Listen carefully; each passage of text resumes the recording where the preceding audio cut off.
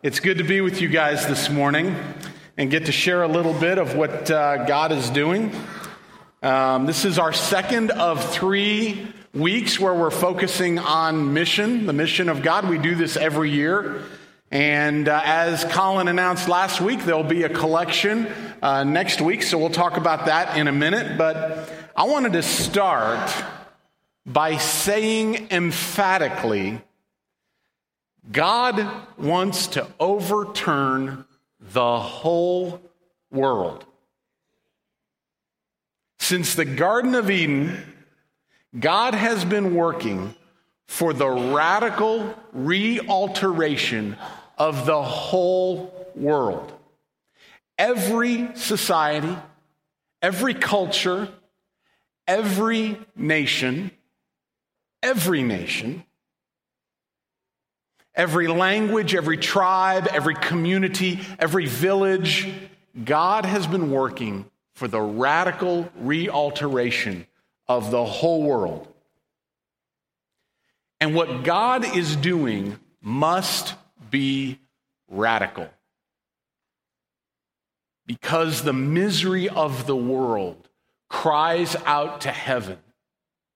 The misery that every heart struggles with as we are on dealing with the difficulties of our earthly journey.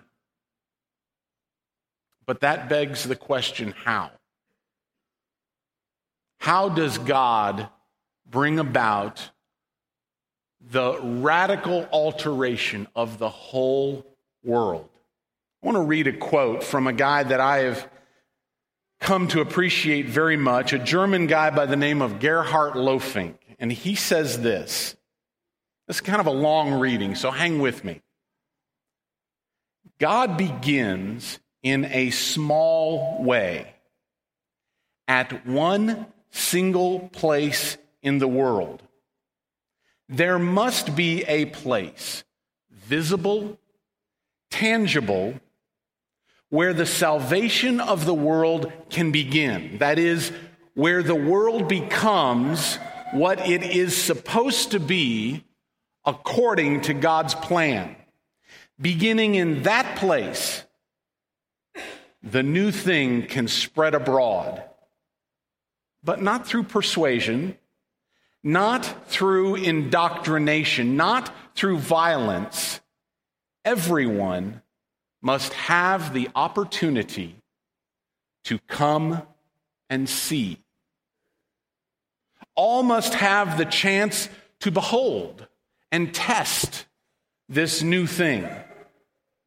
Then, if they want, they can allow themselves to be drawn into the history of salvation that God is creating.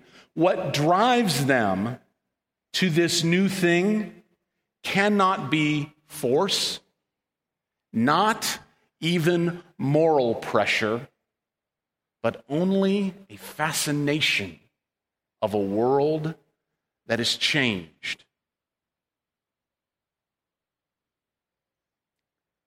Would you bow with me as we invite God to bless this conversation this morning? Oh God,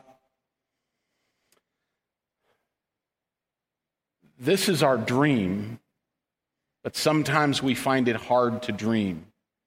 We want so much, Father, for you to change our world, for you to change it north to south, east to west.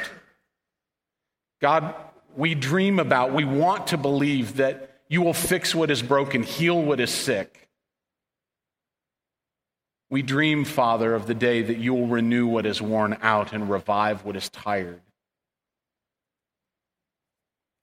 Father, this morning we bow before you and we invite you into this place. God, would you help turn our attention toward you? Would you form in us your heart's desire for a different world? It's so hard, Father, to hope for and believe in a world that is different, a world that is free of hatred, a world that is free of violence. Father, we struggle believing and hoping for a world full of compassion and love. But Father, this morning, would you help us hope? And finally, God, would you fill us with courage? would you fill us with the empowerment of your Holy Spirit to go into our world near and far and share this new thing that you're creating. In Jesus' name we pray. Amen.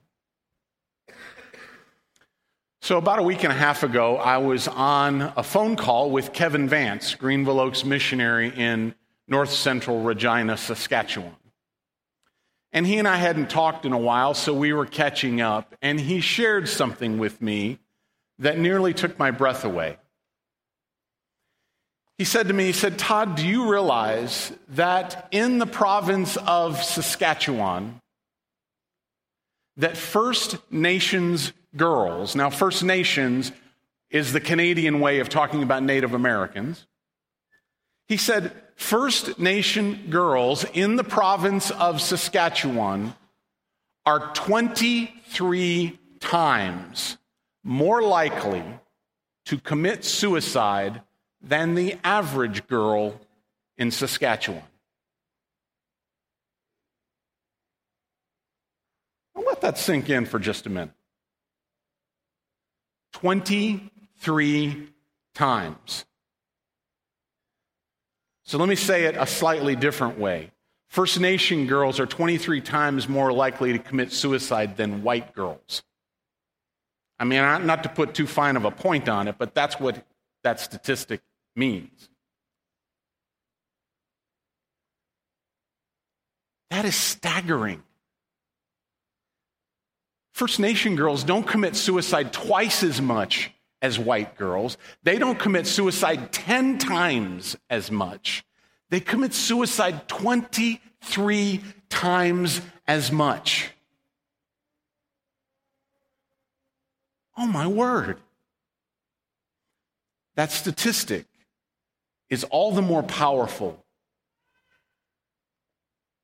when you hear what one of the girls that is involved in Kevin's ministry said to him. She said to him, Mr. Kevin, if it wasn't for the Gentle Road Church, I wouldn't be here. She was confessing that she would have already committed suicide. A moment ago, I asked how God can possibly change the world at the deepest level. He does it by showing up in specific people and changing someone's life so that they don't commit suicide. And this started all the way back in Genesis chapter 3, after Adam and Eve had eaten of the fruit, and God crossed whatever that boundary is that separates heaven and earth.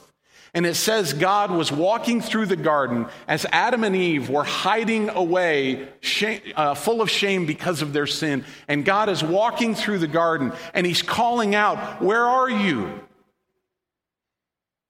And starting in that very moment, God has been walking through this earth, through this world. He has been coming to specific places and to specific people at specific times, and he has been calling them back to himself. Every one of us has heard that call. Where are you? Come back to me.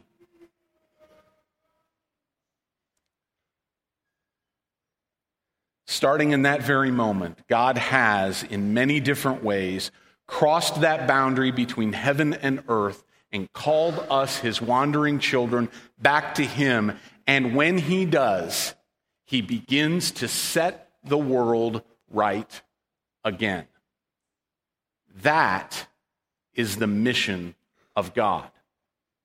To reconcile relationships between him and everyone else, and reconcile relationships between people, and through those reconciled relationships, to set the world right again. Do you know what a world set right looks like? In a world set right, there is no more sickness. Every morning, I get up and I put this bracelet on, and it is a daily reminder that I am a survivor of brain cancer. If you're a survivor of cancer, would you raise your hand?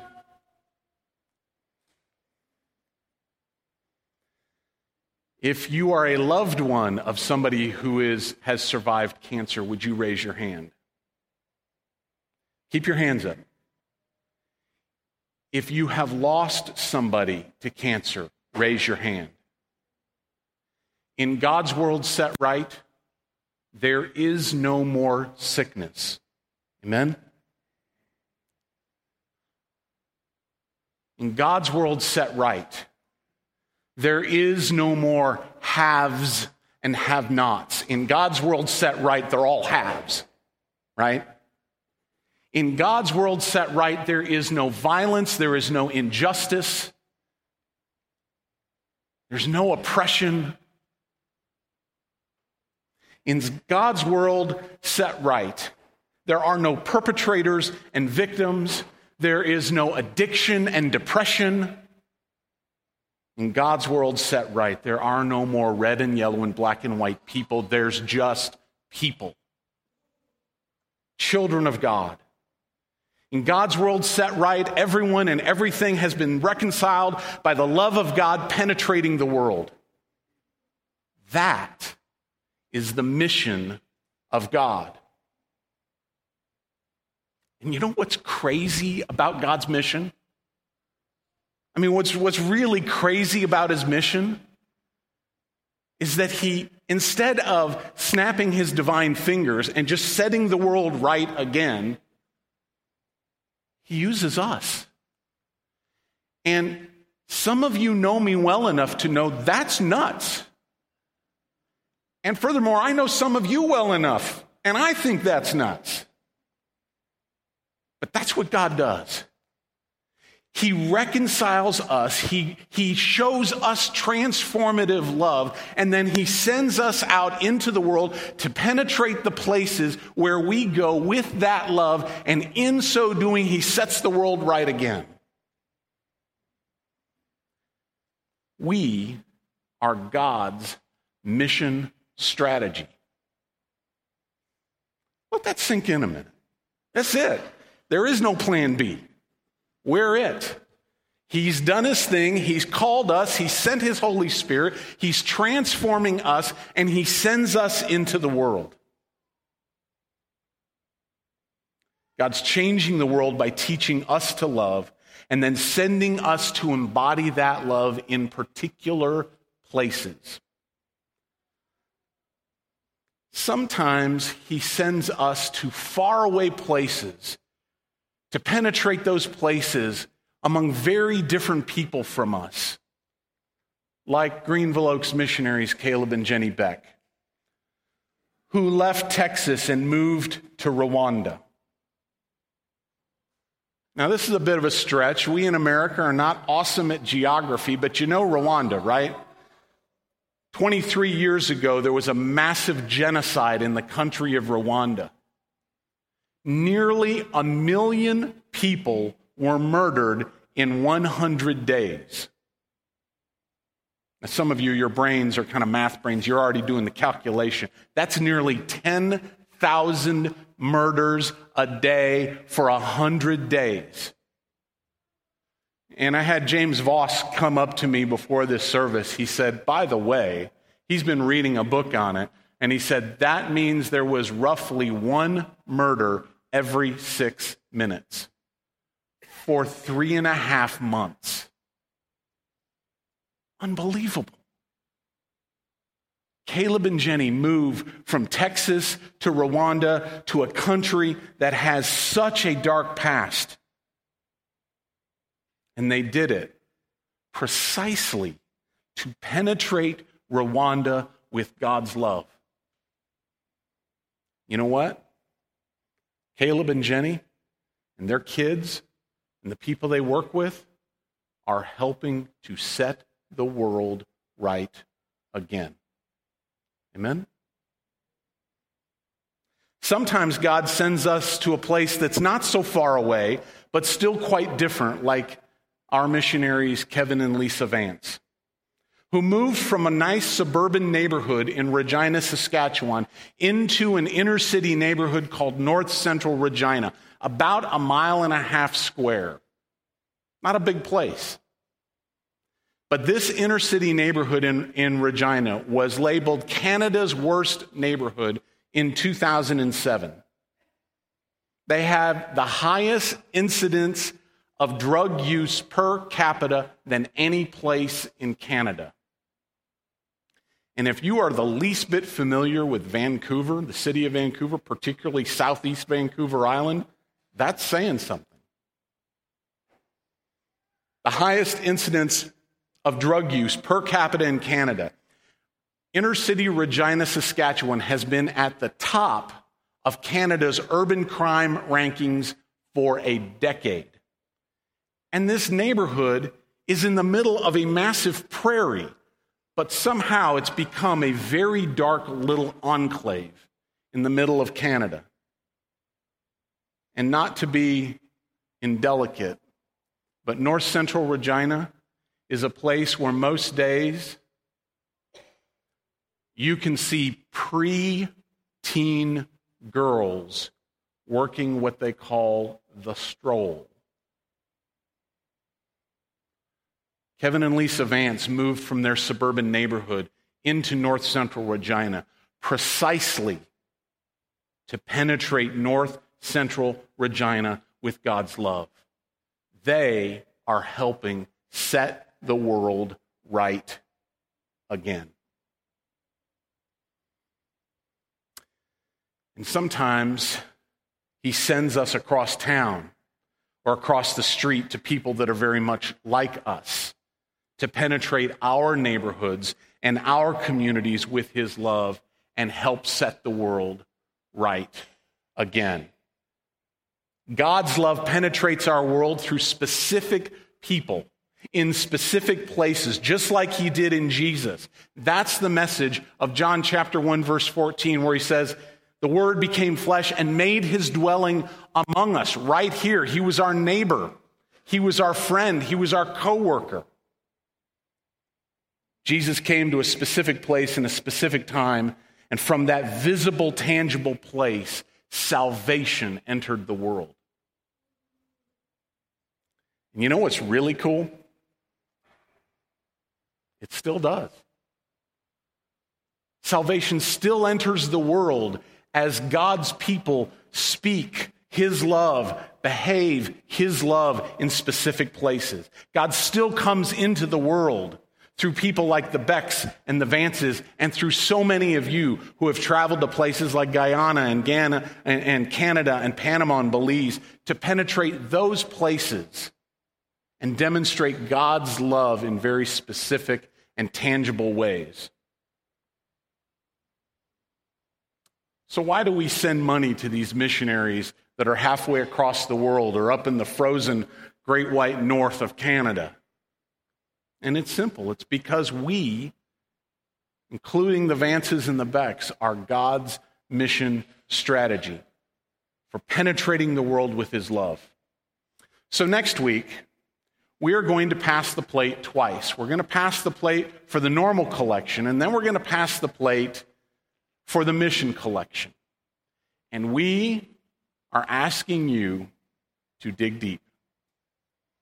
We are bringing the largest mission, we are asking for the largest mission collection in the history of Greenville Oaks. For 3 reasons, very simple. So that the Becks can continue doing what they're doing, penetrating Rwanda with God's love. 2018 is going to be an important year for God's work in Rwanda. You see, because of the genocide, they have been working in small little discipleship groups in Rwanda, not gathering everybody together in large congregations, because some of the people that were perpetrators of the violence and their victims used to worship together in the same church. That's right. And so the Becks and their teammates decided maybe we don't need to pull them together. Let's work in these small discipleship groups. And those over the last 10 years have multiplied. And there's a whole bunch of them. And they've discovered that what this movement needs is coherence. And so they're going to start pulling them together into fellowship groups in 2018 to help spur the movement that has begun and help it multiply. 2018 is a big year for the work in Rwanda. The second reason we are asking for a record mission contribution next week is so that the Vances can continue doing what they're doing in Saskatchewan. The really cool thing that we've been talking with the Vances about since they came to Mission Alive in 2011 is that the vision couldn't just be North Central Regina. And so finally in 2018, we're expecting to see that work multiply into 2 new locations so that the Gentle Road Church will actually exist in 3 locations. The 2 new places on First Nations reserves. Kevin and his team have been interacting with leaders on these various First Nations reserves, and they've been invited to do what they do in North Central on those reserves. And if you've ever heard Kevin talk about the history between white Christians and First Nations people in Canada, the fact that they're being invited onto the reserves is a miracle unto itself. There is such a bad history. And so, Lord willing, a year from now, when we do Mission Emphasis next year, Gentle Road will exist in 3 locations. And the third reason that we're asking for a record budget is so that all of us here can go penetrate other places with God's love. Perhaps Canada, perhaps Panama, perhaps Belize, and even here in Collin County. So we're bringing what we call a vision budget.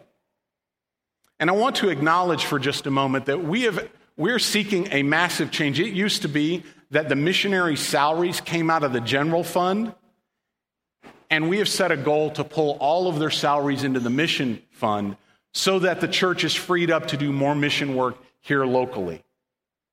And so we're calling this a vision budget, $210,000. That is a stretch, but it is very doable.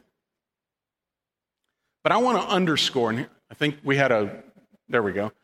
So you guys can see this. If you pick up our mission bulletin that Galen mentioned a minute ago, they'll be at each of the doors.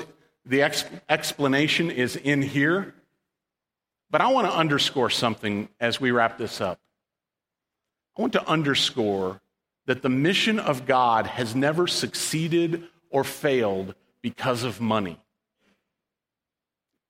It's not about money. It is about the power of God working through his people. It's about us playing our role in God's mission. And so I want to leave you with 3 challenges. It's the 3 challenges that have given a theme to these 3 weeks. And the first one is to pray. God's mission will not succeed because of what we do or because of money. It will succeed as we surrender ourselves to God working through us and as we call upon God to work through the Becks and the Vances. So the first challenge I give to you is pray. The second challenge is to give, because while God's mission has never succeeded or failed because of money, the Becks and the Vances, they need support. And so we're asking you to help support them so they can keep penetrating those places with God's love. And thirdly, our challenge is to go. Join a mission trip. Go to Canada, go to Panama, go to Belize, or just go across the street to a coffee shop or to a gym where you work out, or go to to a place of work and set up a Bible study. Go wherever you go and penetrate those places with the love of God. I want to share with you a final story.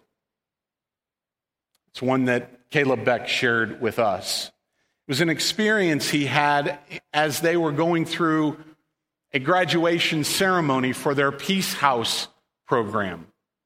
They had 9 people graduating that program. Now, if you're not familiar with what that is, the Peace House program is a program where they take young people, boys and girls, young teenagers and pre-teenagers, off the street. They teach them a trade, a craft, in order to keep them from having to live their life on the street and all that ramifies out from that. And as they're in the program learning a vocation and getting education, they also are going through discipleship. They're in Bible studies and they're learning about God. And in a recent graduation ceremony where 9 people were graduating from that program, they asked one of the young women to share her testimony. This is what she said. She told them that she was forced into prostitution by her mother, who had had her when her mother was 13 years old.